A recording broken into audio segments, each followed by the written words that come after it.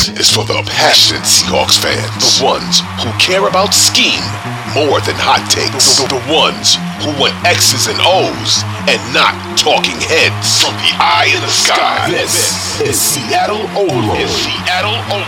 With your hosts, Matty F. Brown, Griffin Sturgeon, and Ty Dane Gonzalez. Let's go. Welcome to the film review game preview edition of Seattle Overload. We have Griffin, we have Ty, we have myself, Matty, and we're going to be looking at the Geno goodness, the defense stopping Russell Wilson. And I've just had a coffee.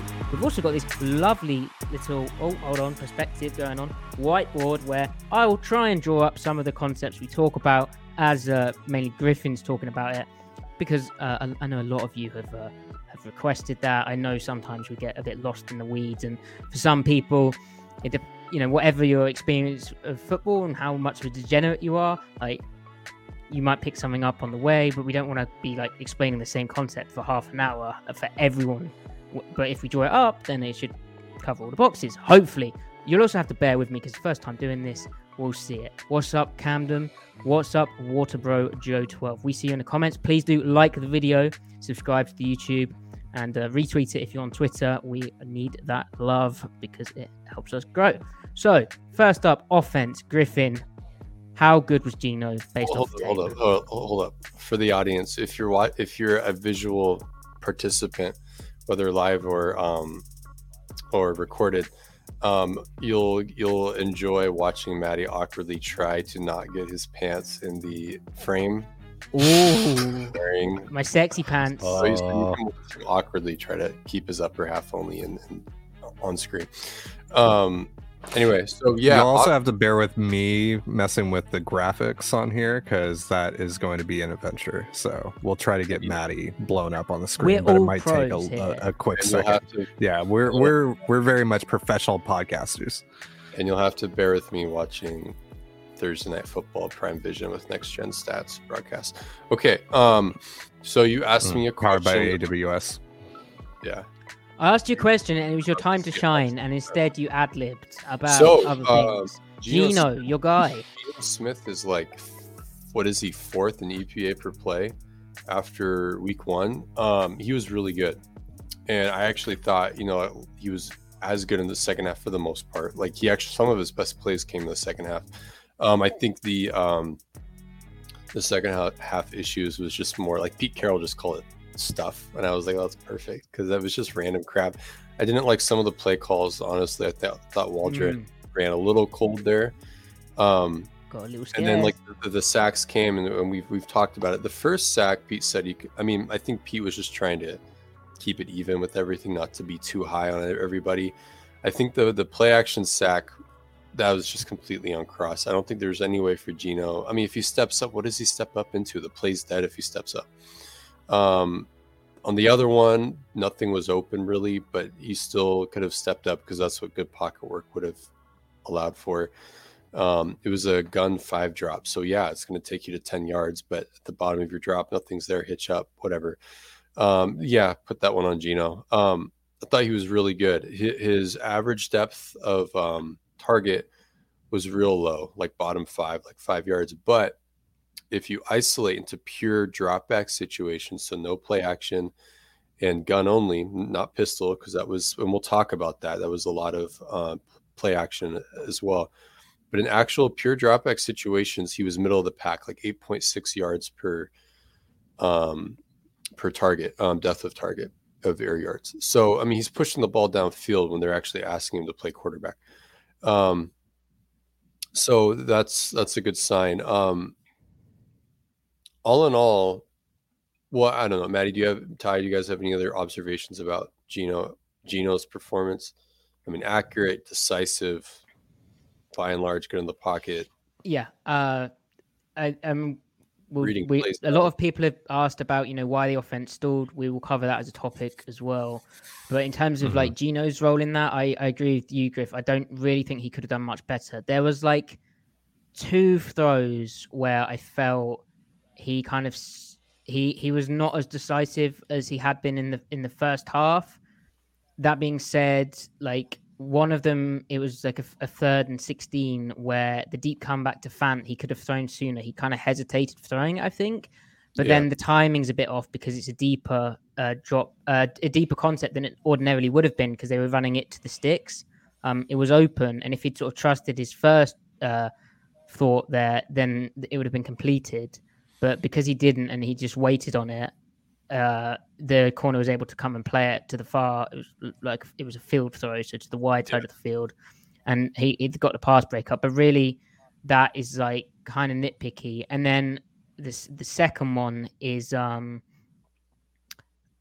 bit earlier on. He had like a double post concept, or like two in breaking routes, and like the deeper in breaking route was kind of getting open. Do you know the play I'm talking about there? Where he throws it into the dirt in front of Lockett? Yeah. So, but it's like the quick game wide cross concept, and So that ball was tipped though, but I thought that ball was tipped. But he had Goodwin. He saw the look, and Goodwin. I don't know how open Goodwin was. He wasn't exactly screaming out of his break on the in break on the dig, and that was when I tweeted. I was like, "Well, yeah, Gino progressed to that." And as Maddie's drawing this up, Gino progressed to that. And I would have loved to have seen him throw it, but I don't know if that was as throwable a look as you'd hope, because it's to the quarter side of the formation. The corner is squeezing it okay, like just isolated to the one-on-one look with the corner. It's targetable, not necessarily like wide ass open, but then you also have the quarter safety who can kneel down, and it's to the field. I feel like the throw would have been safe, but it would have required a really good throw, though. That's where I wonder, like, man, if they had a guy like Odell Beckham Jr. in there, Gino probably throws that without hesitation. I mean, that assumes that Odell is still who he was with the Rams after his injury. But that's just me, fantasizing at that point. But but I like that it was in his process to progress to it, even if he didn't like the look. Maddie, look at this production value, by the way. Like, hats off to us. We're doing a great job here. Yeah, that is such a show right now. The quick game. It is a show. It's the Seattle Overload show, and this is kind of the concept. But unfortunately, I'll work it out next time where I don't actually stand in front of half the drawing and I sort of adjust my mic properly. But that, I think that's pretty good. But the thing is, like, Griff, with that concept, like, he still worked his way to the backside, right? So, like, and he still, he turned down the dig, which was kind of, the corner was in a good undercut position. It was a bit riskier. Like you said, the quarter's safety up there, he was close to kind of jumping on it, right? Right. And then he just works to the backside, Lockett's open, and it's just a shame. I mean, you can criticize him for missing it. He should have hit that, but that's the one miss he had. And then again, that ball was tipped when he threw it to Lockett. Yeah. So which, you can still put on the quarterback, I guess. You got to get it over the line of scrimmage. So, but he had some absolute clutch plays. There are scenarios where the offense, Waldron, is just like, we need a bucket. And right now that means Gino just isolating Tyler. He's clearly his go-to receiver at the moment, at least for this game. And it's letting Tyler just win on the outside with either a comeback or like an out route from a reduced split. And he trusts that Lockett's going to get open, and he throws it, even like starts his throwing motion before Lockett actually cuts. And they worked that. Then also he had the 1 3rd and 10 completion to DK Metcalf, got rid of the ball before DK, was not even like stopping his feet yet. Just perfect timing. He put it inside and high where only DK could get it, and tight window throw, 14 yards downfield, whatever it was, and it's just like, wow, that was awesome. And then of course it was fault, and so so Gino was like dealing at that moment, at that point in time, and then of course the DK fumble on the swing pass following, which kind of ruined all their progress right there. Maddie, are you drawing that play up right now? Yeah, I think that's it, but I'm in the way of it, so let me just back off. There you go. Like little throw into quarters where frontside, he actually had Oh, it wasn't into quarters actually. It was a cover 3 fire zone, wasn't it? But yeah, it was. It worked out pretty nice because he had like a dagger or like a Swiss or coin concept front side, right? Like I'll just right. quickly draw that up. And okay, that's interesting. Yeah. So then, because he opens there, but then he comes off of it really quickly. And I remember thinking that this, I don't know if the max or normal split, meaning the distribution of the receiver's formation, served them there because it took so long for Lockett's in break to actually clear that the middle hook defender, or like the hot to 3 defender, the linebacker is what I'm saying, because you want that route to break horizontally and get inside of that linebacker, and that there's no way that look was getting there. So he moves off of it and hits DK on the isolation, and again throws a great ball and everything. But yeah, beyond that, I don't know. Yeah, so to recap with that, and just an overall thing is the process that we saw, regardless of the results of the preseason, right, which is very much reliant on the other 10 guys on offense doing their jobs, right? Regardless of all that, the process was there where we were in a situation where the process has continued into week 1 and it works. Like, okay, the positive first half, there were a few coverage busts from Denver, but a quarterback who's not executing the right process consistently, and it's not even the right process, it's an excellent process. Just to say it's right is sort of belittling and like underplaying how good Gino's been, right? Like, yeah, it's an excellent process. Like, and that process has continued, and he was able to take advantage of some of Denver's busts. They were also partly a result of scheme. So the overall scheme, Griffin, a lot of cool stuff. Yeah. So Seattle's structure right now, this is so we were talking about this when we were talking about gun running, not gun running. They've transitioned away from what is the Russell Wilson offense, which was designed to fit his unique strengths, and now that they're essentially living in the kind of McVay world now. It's Waldron running his offense. That means that when they're in under center now, the under center behavior looks very similar, and that it's lots of outside zone and then play action, boots and stuff. But it's like when they go into shotgun, they have shaved out their gun runs. Like they had 10 pure shotgun, not pistol, and we'll get into pistol. They had 10 shotgun snaps that were not pistol. It was just pure shotgun, like running back to the side of to the quarterback. They had 10 shotgun snaps and 10 call dropbacks on a single gun run. So what that means is you can now spend less total.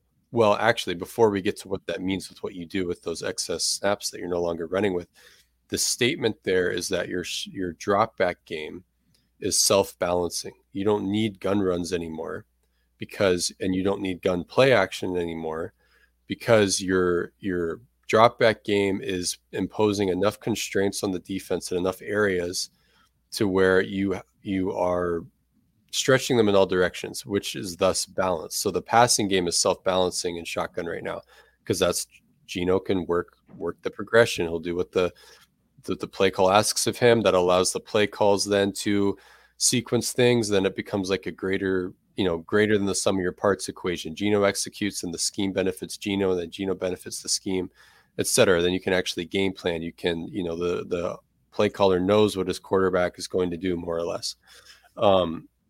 So what that means is, so now that you are shaving your gun runs out of your gun sample, what are you doing with those snaps? You then get the benefit of pouring them into under center. That then means more under center snaps, ultimately means more under center play action snaps per total snap. So the frequency of under center play action increases by virtue of being able to spend more time in under center.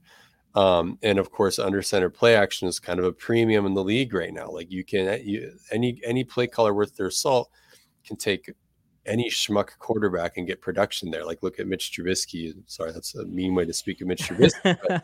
But Catching strays. Now the thing is, the better the quarterback is, the even better the results are going to be. Now, what's interesting about this game, though, is that they actually didn't take those snaps and spend more time in under center. They spent like 15 snaps in under center, 10 snaps in shotgun. What they did was they took those snaps and put them into pistol.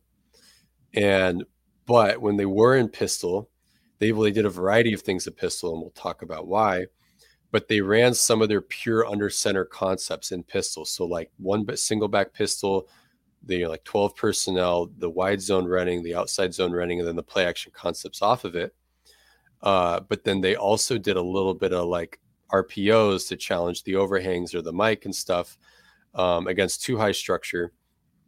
And I thought that was to kind of, because you wouldn't run like play action dig routes against, half quarter, or you can, but it's not ideal. You'd rather do that against cover 3. So like when we saw those now slants to Noah Fant and DK Metcalf when they're in pistol, that's them essentially replacing what would have been like drift strike, or what Shanahan calls drift, what McVay and Waldron calls strike. So you're kind of, instead of challenging those linebackers at the second window, because you can get that quarter safeties nailing down, or the curl defender on the other side of the cover 2 side can stay high on that route and leverage it. If you're running kind of essentially pairing a now slant with a pistol RPO, or maybe one of them wasn't a true RPO, it might have been like a pre-snap thing, not like a post-snap read. You're still being able to get that kind of similar-ish production out of the same like wide zone principles, wide zone action principles. One of them was off of like GT counter, I think. So I'm talking a little bit out of my ass here. But I think that was why they elected to go into pistol, because they weren't getting a team that was going to play single high. But then beyond that, when they went the full house pistol, like 21 personnel, like even, or 12 personnel, but you got Disley in the backfield along with Noah Fant, that serves a couple of different purposes. One, it gives you variety. So like you can do, if you have an advantageous front look, you can run. Well, did they run triple option on that one? So when they went full house, it was awesome because you actually had the triple option threat, and it was unfortunate because Denver didn't necessarily respect the pitch. They had their backside 4-eye. He kind of like cheated the play. He backdoored it really well, but like removed the what do you call it? The take read from Smith, but that's something that I'm sure we'll see Kenneth Walker and Penny up in there. Yeah. And the run diversity, Griff, which you're big on and is necessary, right? You can't just be a wide zone team. Like teams will figure you out.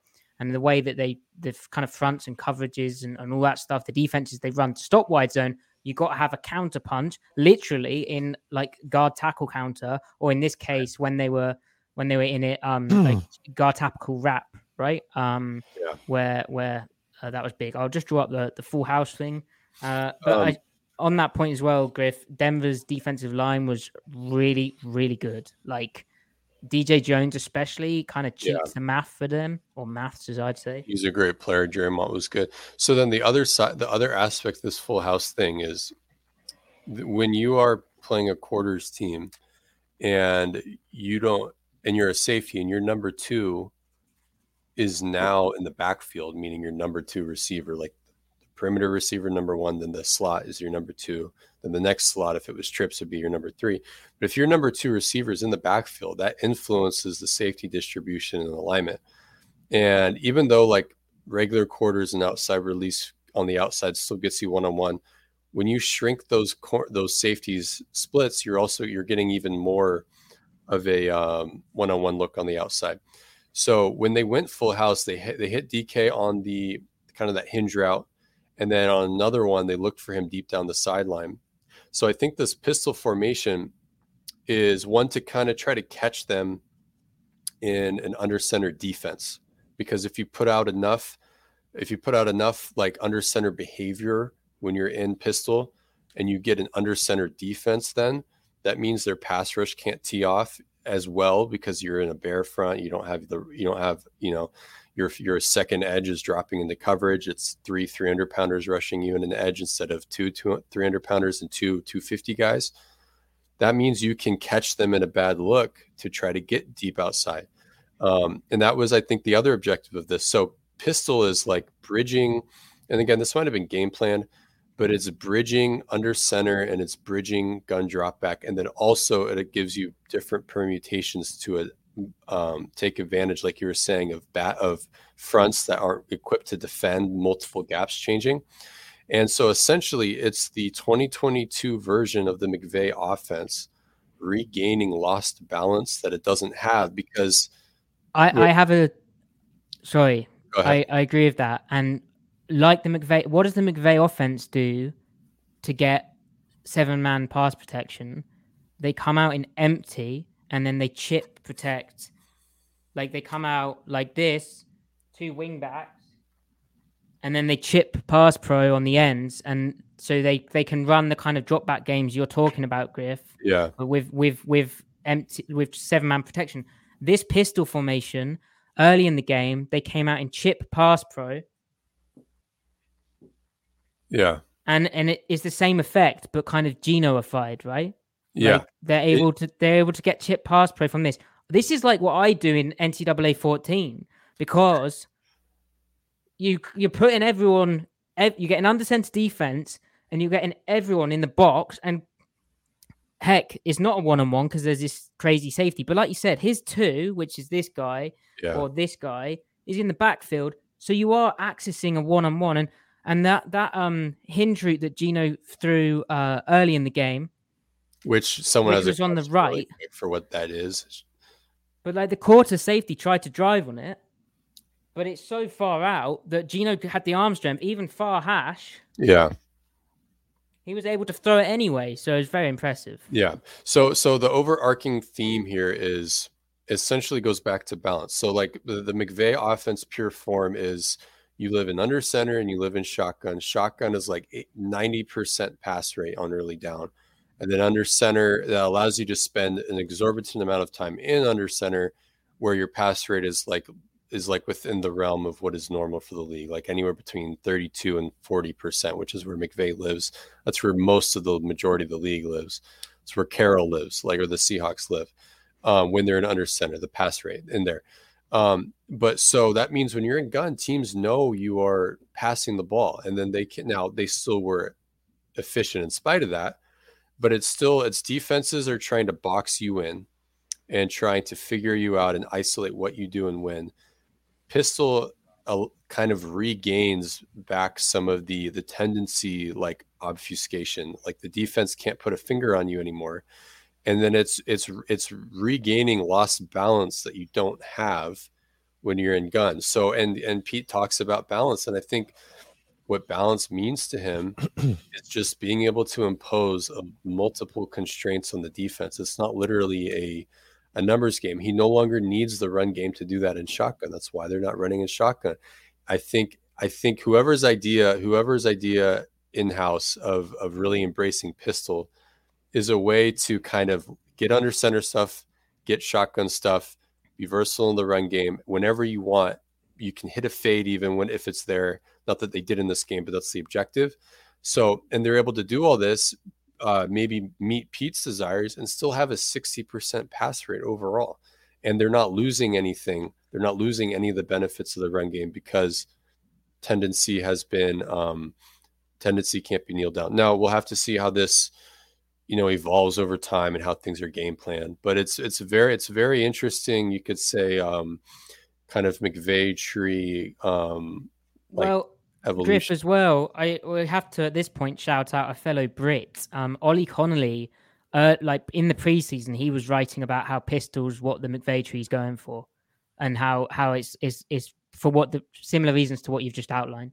So that is like the new wave. I like this as well. Like talking of like tendency breaking, coming out in the pistol look with the trips kind of presentation, and they picked up a first down in 3rd and short to Penny down on the sideline, where they have all these guys in a condensed split in the trips.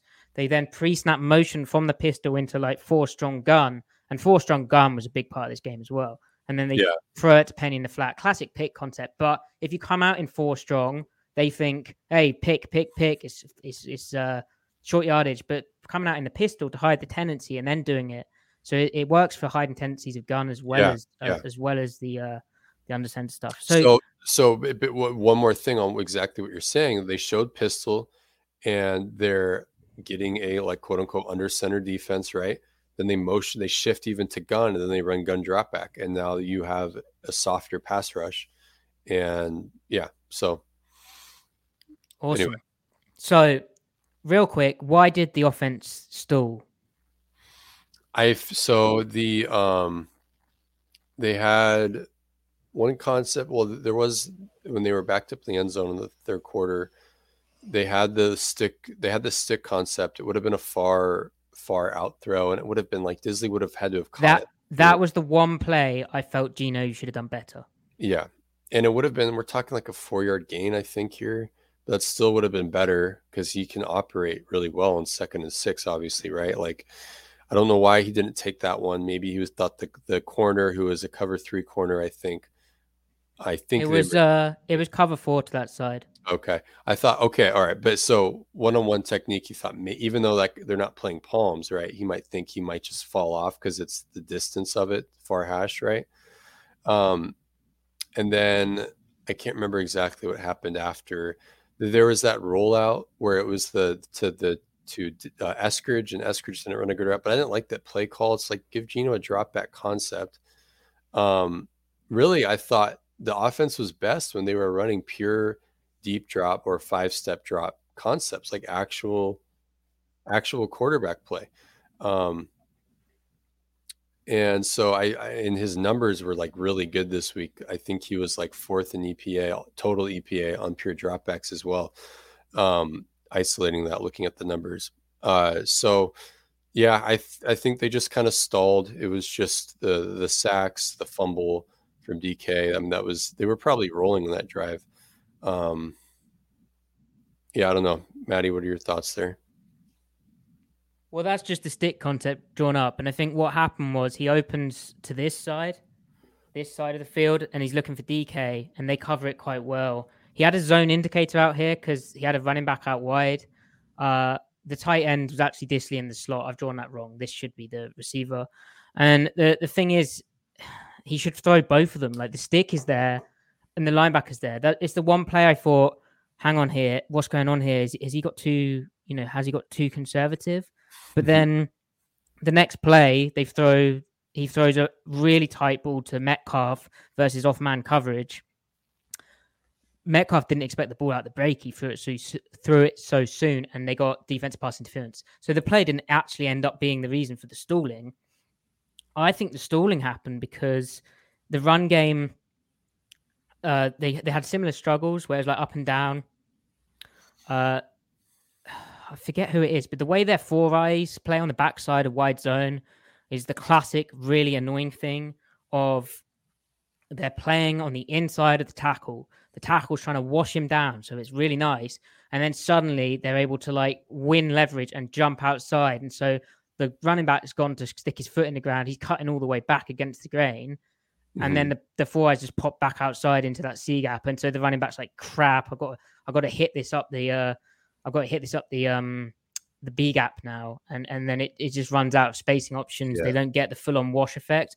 So that, like, Denver's D line was damn good. Like I said that they struggled last year. I think they did. That's a fact. But this time around, they were really good. Yeah. So and their under center behavior, like legit under center, not pistol. They started off the game, I think, with like 4 or 5 straight under center runs when they were in under center. And they ended up running like 4 or 5 straight play action concepts, I think, later on. So they ended up they had 15 under center snaps and 7 passes to 8 runs. So that's a 46% pass rate, which is huge. But that's also what they were in the Wilson games last year, up until before like week 14 when Penny really popped off. They're like, okay, we actually are better off running the ball, winning under center now. But so like that's where most of the runs are going to come in, is under center, and they're still passing a lot in that set. Now most of most of it was like movement. It wasn't a lot of pocket play action, but I think that's where they went into pistol for the pocket play action concepts. That's what they wanted. I think they wanted pistol for that. But yeah. Yeah, that's just that point. I've drawn it up far too small. That was silly. But that's the point I was illustrating about running backs carrying wide zone. And the Lucas penalty, which was ticky-tacky, but it was probably the right call. He did hold him for just a bit too long. They actually got it hitting where the running back cuts back because they've got a nice wash up front. He cuts back. The 4-eye, who's been inside and is like the tackle's about to wash him, then just manages to get his ass outside and it prevents the play. So that's unfortunate. Right. But overall, I don't think we should be concerned about the offense. I think it's kind of like a perfect storm. I don't think it's like a carryover of last year, even though it felt like it was less of, the smaller amount of plays. Yeah. So the issues seem like so like small and isolated, right? That you can live with it. It's just mostly like I just wish they ran the ball more at the end of the or towards the end of the second half. That last rail drive that they had. That's really it, though. Yeah, there was a time where they had that holding penalty killed that drive, and then DK's fumble killed a drive. Like, and Gino can overcome some negative plays. Like, I'm not saying he can't. It's not like a Gino thing. That was the big thing for me. It wasn't a Gino being bad or like worsening thing. Like, he still was playing well. He was still reading stuff out. Their concepts are still getting open. There was like a play where they did sprint out to hit like a speed out to was that the Eskridge one? Away from 4 strong. Yeah, and they did it to Eskridge, and I'm like, it's a nice play, but not to Eskridge. And Lucas, they're allowed some inside penetration, but like Eskridge should have worked back. He could have caught Lockett catches that, in my opinion. Anyway, defense, because we've been going half an hour. Defense. How good was the defense, Griff? Are you actually better question? Are you concerned about how many yards they gave up, or it was definitely like, okay, they only gave up 16 points. It was definitely a mixed game in terms of how the defense actually played. And it should be said though, like, oh, they had fumbles in the end zone, but then also like how they got into the red zone was you could play the if and but game both ways. So I feel like the points were actually a true reflection of how the defense played overall. But yeah, so they had some significant issues defending like the slide route and flat routes off of play action. And that was like either the edge force either overrunning, or it was, even if that guy was the flat defender, the edge guy, because remember when they were in bear, which they were, especially in the first quarter, it's one guy's dropping, one guy's rushing, but even still, they still have boot responsibilities. They were just overrunning it. And so they were getting a lot of free yardage down there. They did a fine job defending the second level at play action. So between the linebackers and the nailing down safeties, they were fine there.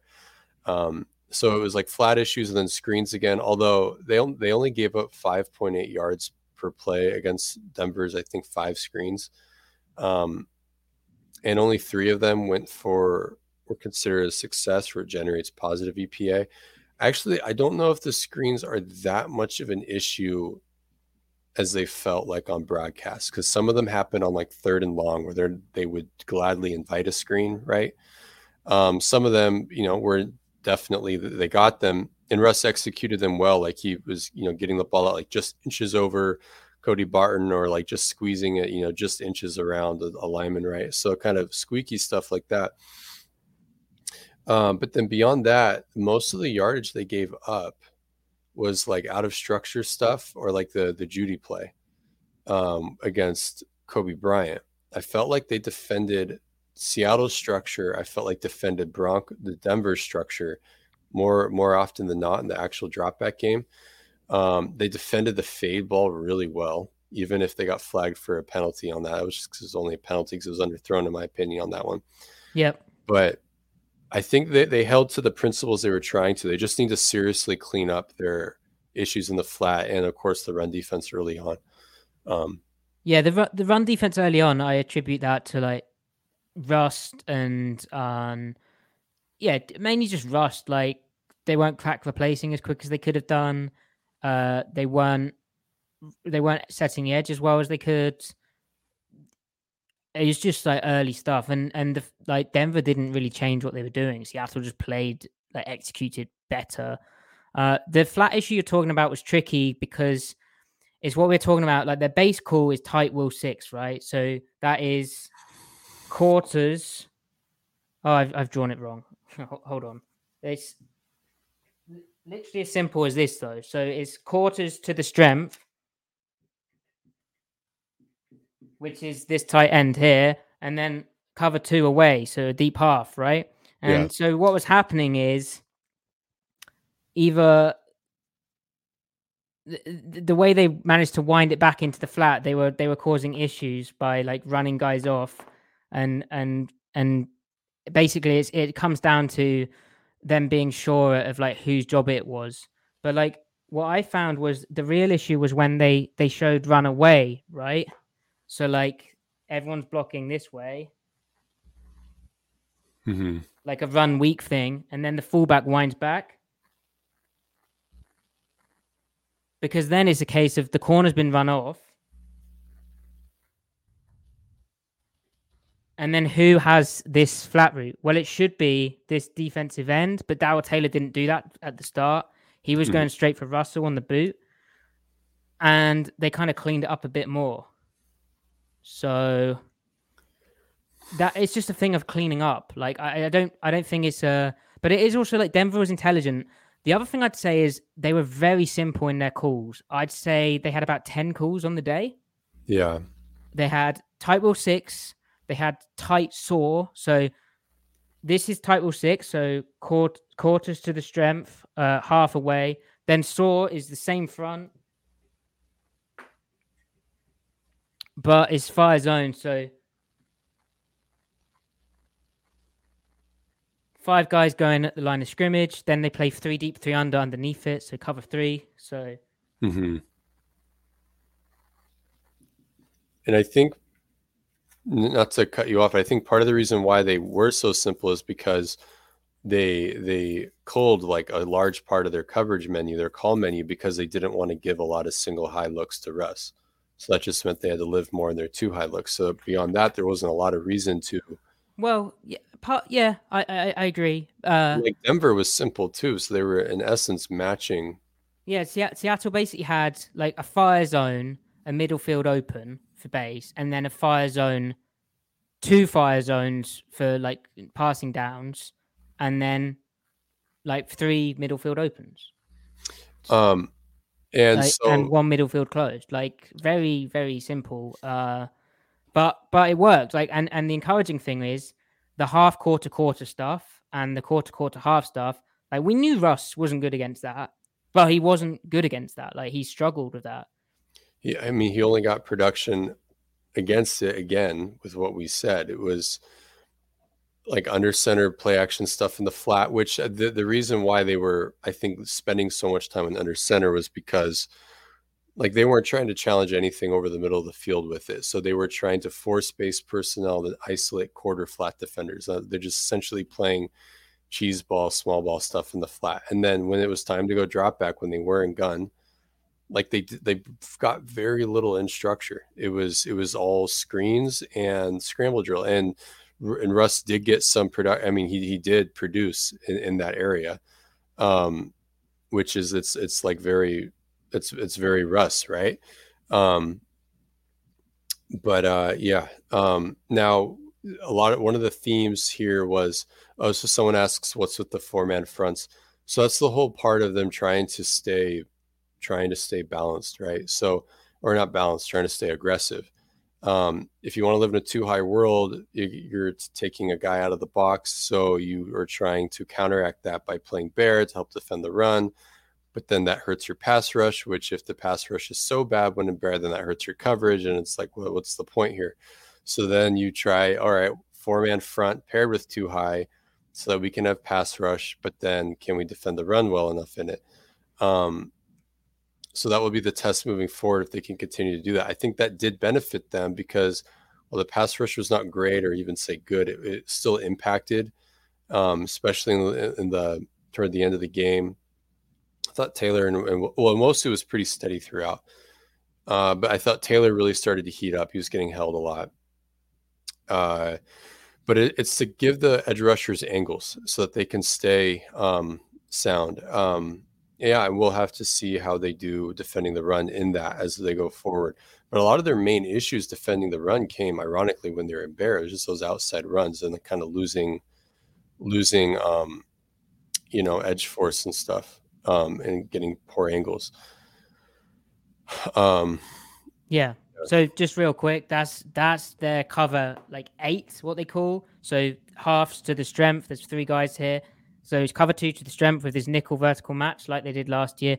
So he matches this 2 receiver high and inside, basically stopping him from getting to this open middle of the field. Then we've got quarters on the backside. So we've got this guy and this guy. And why it works against Russ is Russ ain't going to throw the honey hole shot that often, especially against this kind of look.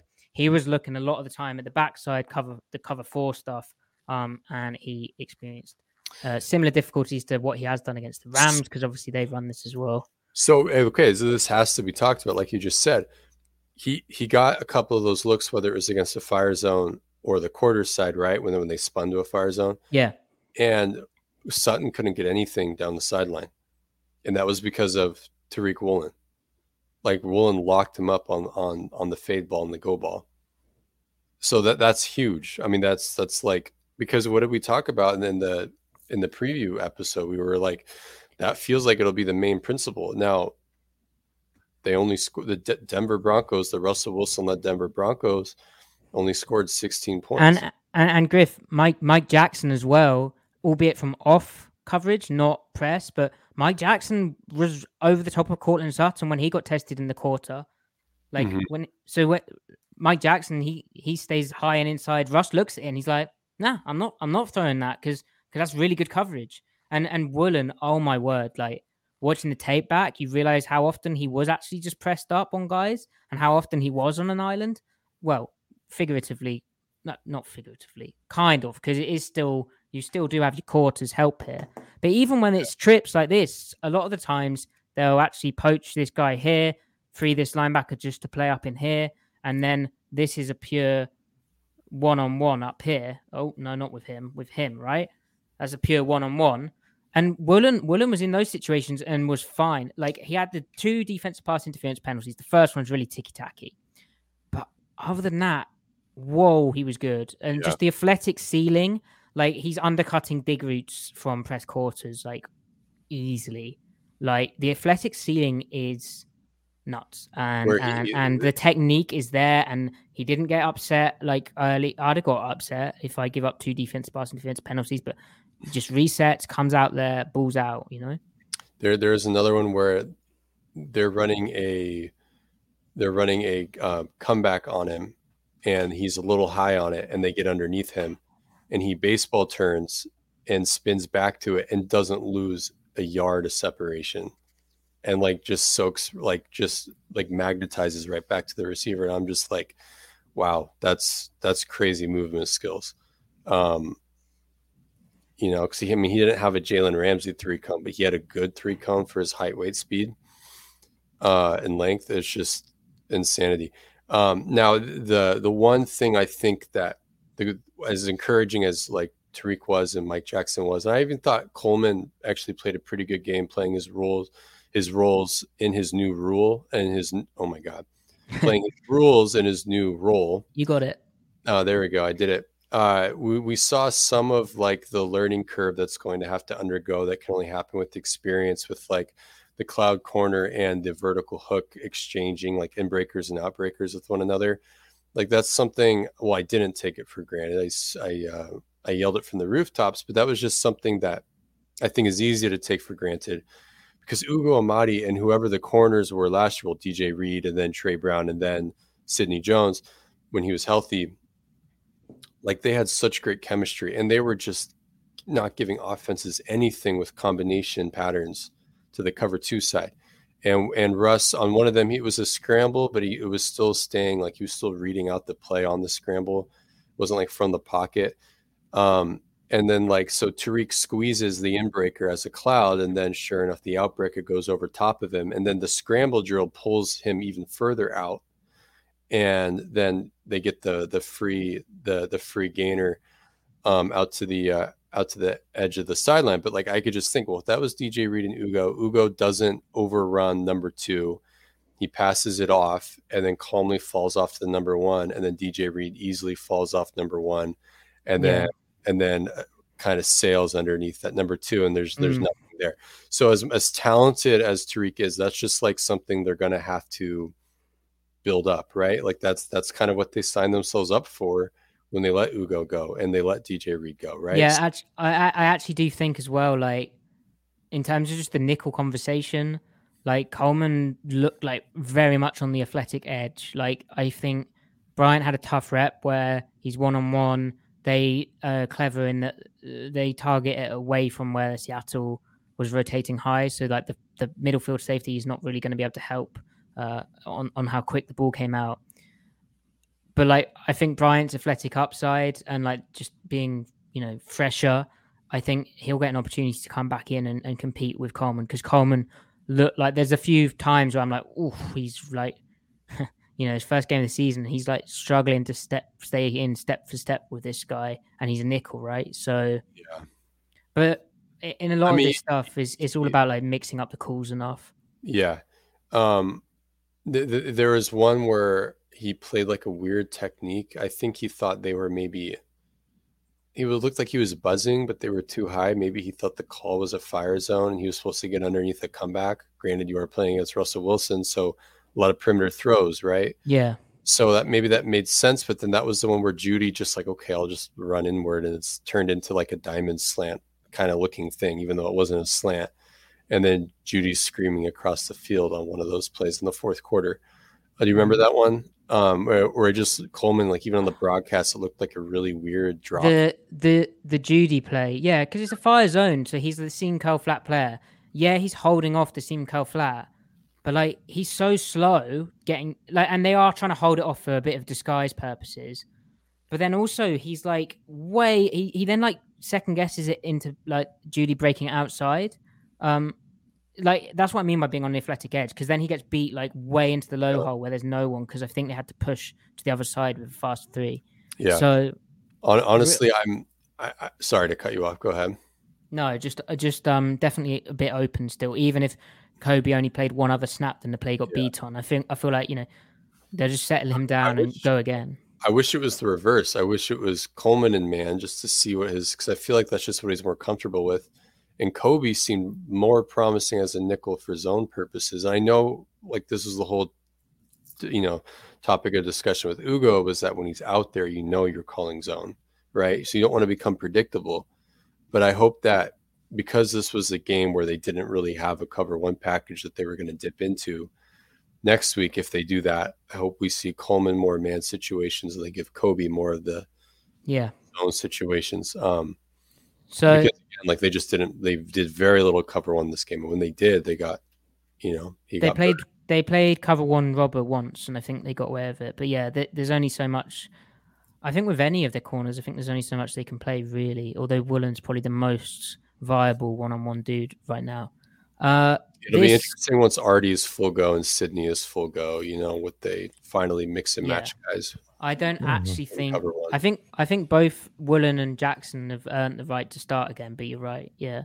So this is cover 6, so it's literally like cover 8, but the opposite. So quarters to the strength, then cover 2 on the backside. Here you can see. So there you go. Griffin, how before we preview the 49ers game, just real quick, how good was the pass rush? Watching back, I felt Nwosu was way better than I thought on the broadcast. Maybe that's confirmation bias after he won NFC Defensive Player of the Week, but he was so good against the run and the pass. Had a better game than Taylor. Good in coverage as well. Really just a very exciting first showing for him. He was helped also that he was playing on the right, which helps because they weren't afraid to let the right defensive ends take an inside move because they kind of wanted to flush Wilson to the left. Now, I don't actually think a lot was made about Pete Carroll saying we don't mind him moving to the left. I don't think I saw as much of like flushing him to the left as I expected. More just they'd rush off Wilson's right, the defensive left, more often and drop Nwosu and let Nwosu do inside moves, whereas Taylor didn't get to do inside moves. But there wasn't like real design to do that.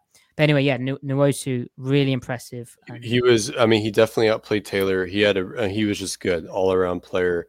And then Taylor started to come alive a little bit toward the final stretch, but he wasn't able to impact the play because, well, he did impact the play. Like he flushed the quarterback out. But then he was getting held, but like getting held is a good thing. It means you're impacting the game if you get called for it.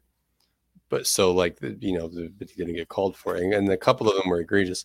My only thing with the holding is like, I think I counted 4 or 5 where it was callable. You don't have to call them all, like let them play, but call one of them just so that the tackle cools their jets a little bit. You have to establish the precedent. Otherwise, as a player, you just do what you can get away with. You just keep doing it, which, compete. That's what I would do. Yeah. But yeah, just call one of them. So that, because I mean, one of them was insane, like absurd, like Fleming tackled him. And then Bulls had some really obvious one where he hooked him on the inside move, and it's like, that's not blocking. That was awful.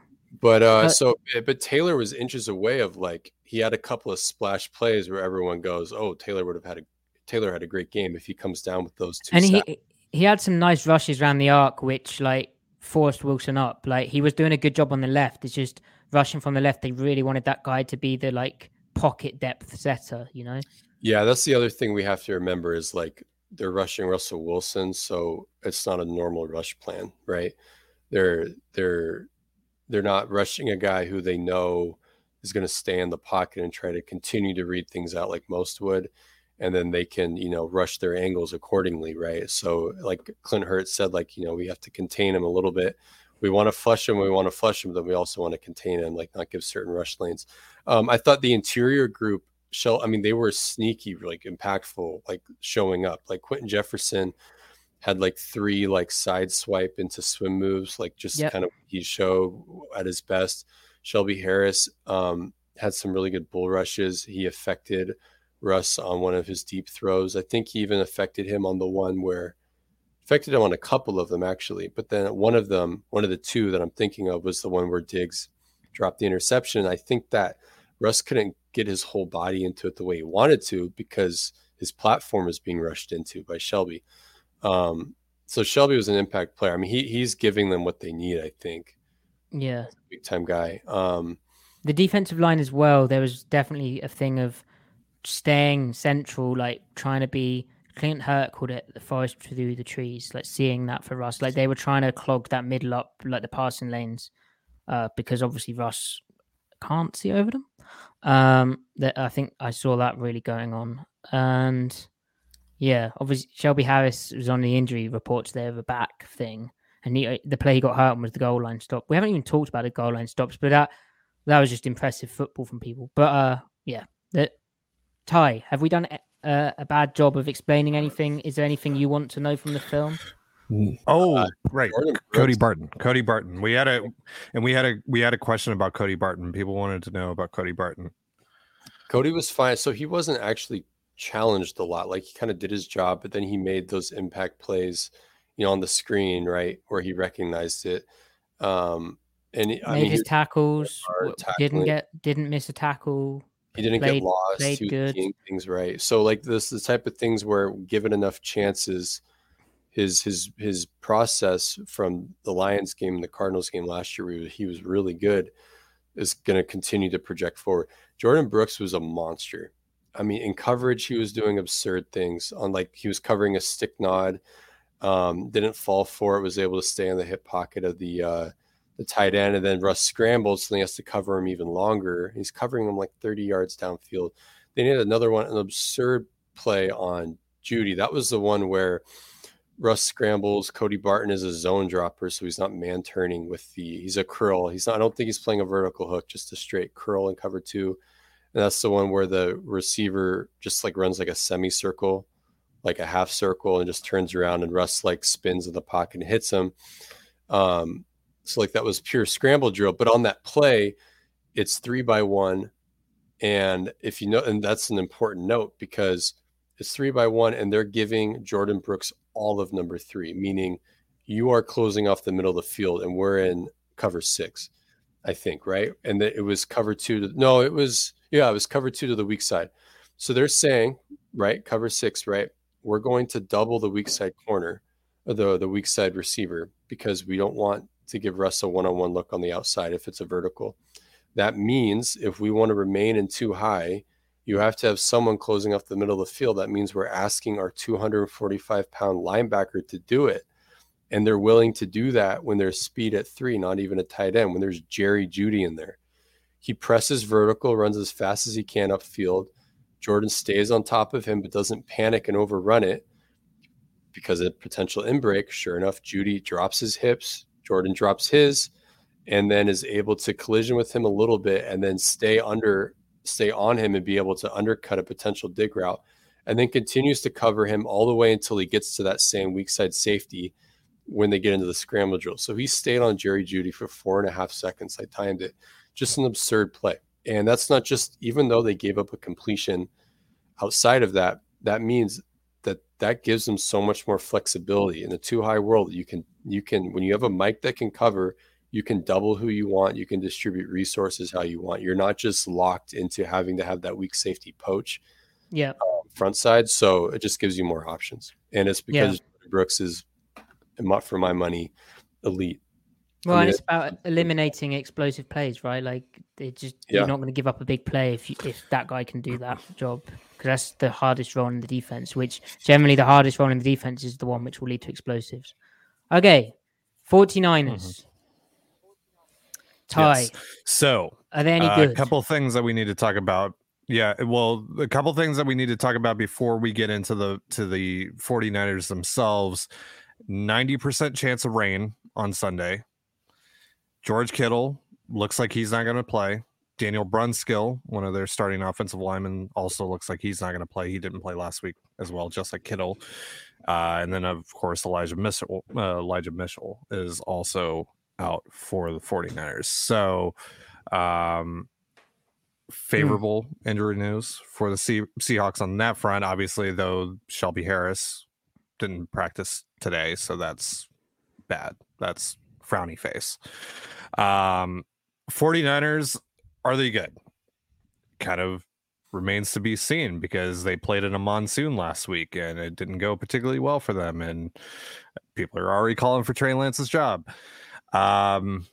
So it's kind of like we still need to see it, because those are such unique conditions for them to play in last week. I mean, the fourth quarter especially, like, it was just pouring down rain. There was literally nothing they could do. Like, Trey Lance can't throw, like, no one can throw a football on that. So still kind of a wait and see thing. I don't know. Have you guys watched any 49ers, like any of their game from against the Bears this week? Yeah, I did watch a little bit. I mean, it's so hard because the conditions were it was like pig slop out there. It was really bad. They run a lot. They have the option game or the read game, and that makes you, I feel like they're gonna force base personnel. It's gonna be similar principle in that they're just going to try to, I mean, Seattle's gonna match this. Now, I don't think with a lot of cover one. They'll probably fire zone a lot more. And I meant one high. They'll probably fire zone more so to stay gapped out for run purposes. But they're going to play, I think, maybe like max fit quarters and stuff. But then I worry about noticed play action shot. I noticed against the Broncos. Well, one, I don't think they expected the Broncos to play as much heavy, like 21 personnel I form as they did. I think they'd have had like 1 or 2 more calls for that, given what actually happened, and also given their struggles against that sort of stuff. And so against the Broncos, what I noticed was when Y was off the line of scrimmage, they played like max fit quarters for that. And I think like to get with all the like the read option stuff and it wasn't max fit quarters, but they played quarters. But like with all the potential of Lance as a runner, and also the way that the 49ers move bodies around like post snap during the play across the formation, I do think, Griff, I agree, like max fit quarters would be the approach rather than picking a side where you have cover 2. where suddenly if you've got the wrong side, things get a bit difficult, as the Broncos even showed. So the threat of Lance's run is obviously scary. If Kittle's actually out, that is massive because like he enables them to do so much more in the run game. It's not just about him as a passing threat. Like his ability as a run blocker and ability to be mobile and get out in space quickly, get up to second level linebackers is big. The one problem against Denver schematically was other than like the sides and then the execution stuff was that issue we've spoke about a number of times of like the 5 technique, where not having a 5 technique means the backside linebacker gets climbed on against power. So Denver had a few like glitzy power runs where I thought there would be more considering what LaFleur does. Yeah, so I think I tweeted about that. And there we go. There's a reason for that. So I think we see them probably, and Clint Hurt mentioned it as well. He was asked about it in his press conference. He mentioned playing with a big 5. I think they might have to do that for power, like, or do a movement into it or something, because you got to protect the backside linebacker. I'll just draw that up. Or I mean, fire zone with that movement, right?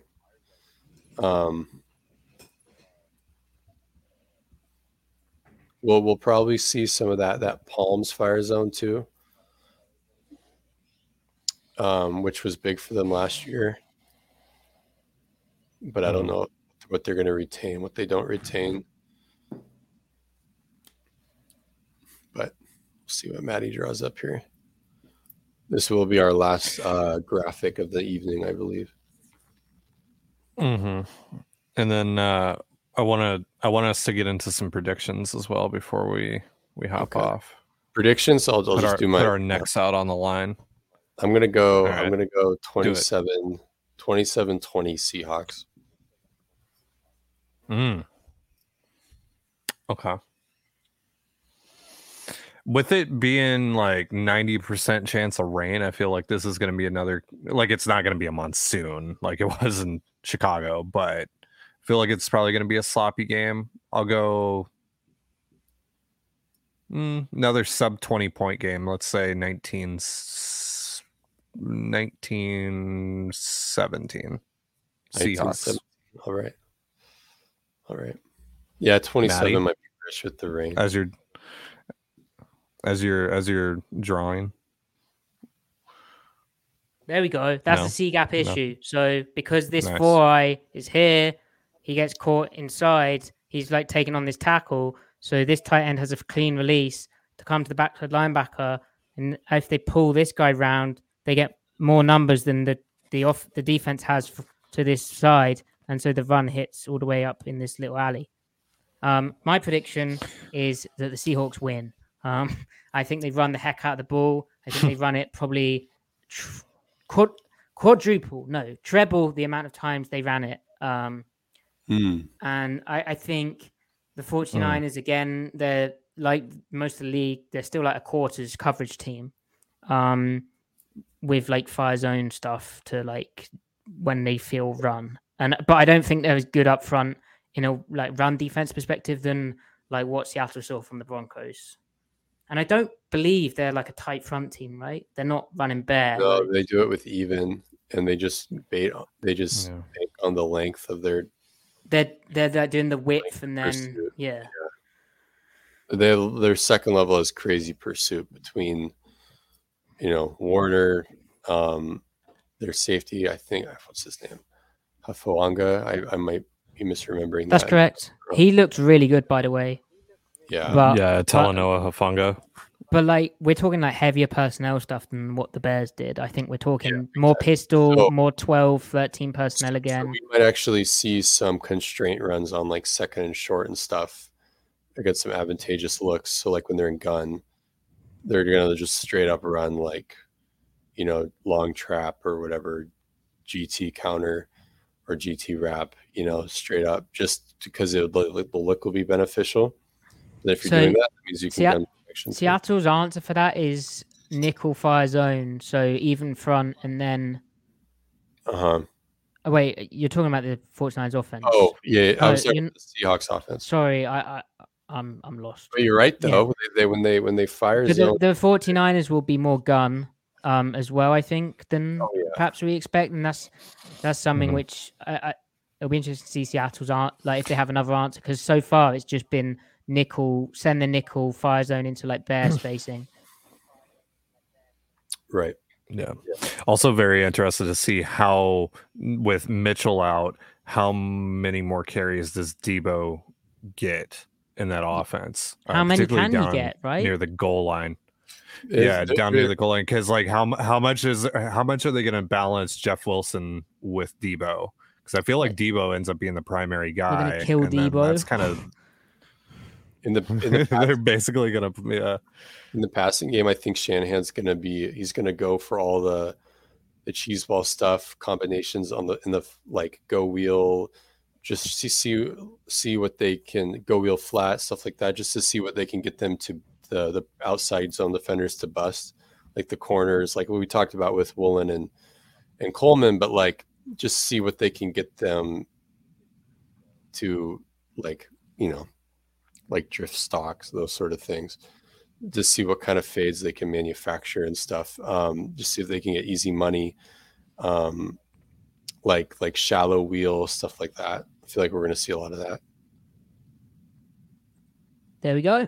All right. Well, it'll be a fun game, and it's a bit earlier for me, only 9:05 p.m., 1:05 p.m. Pacific time. And it's crazy to me that the Seahawks are now 10-point underdogs. But how does that happen after beating a team that they were 6.5?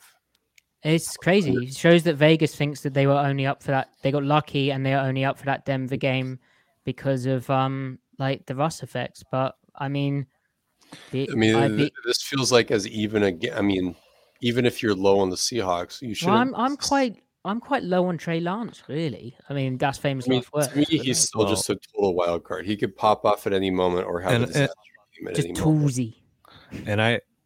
And I don't think either one of these teams is going to be able to create enough separation because of the weather, because it's just going to be kind of a sloppy fist fight. Like I just 10 points is insane.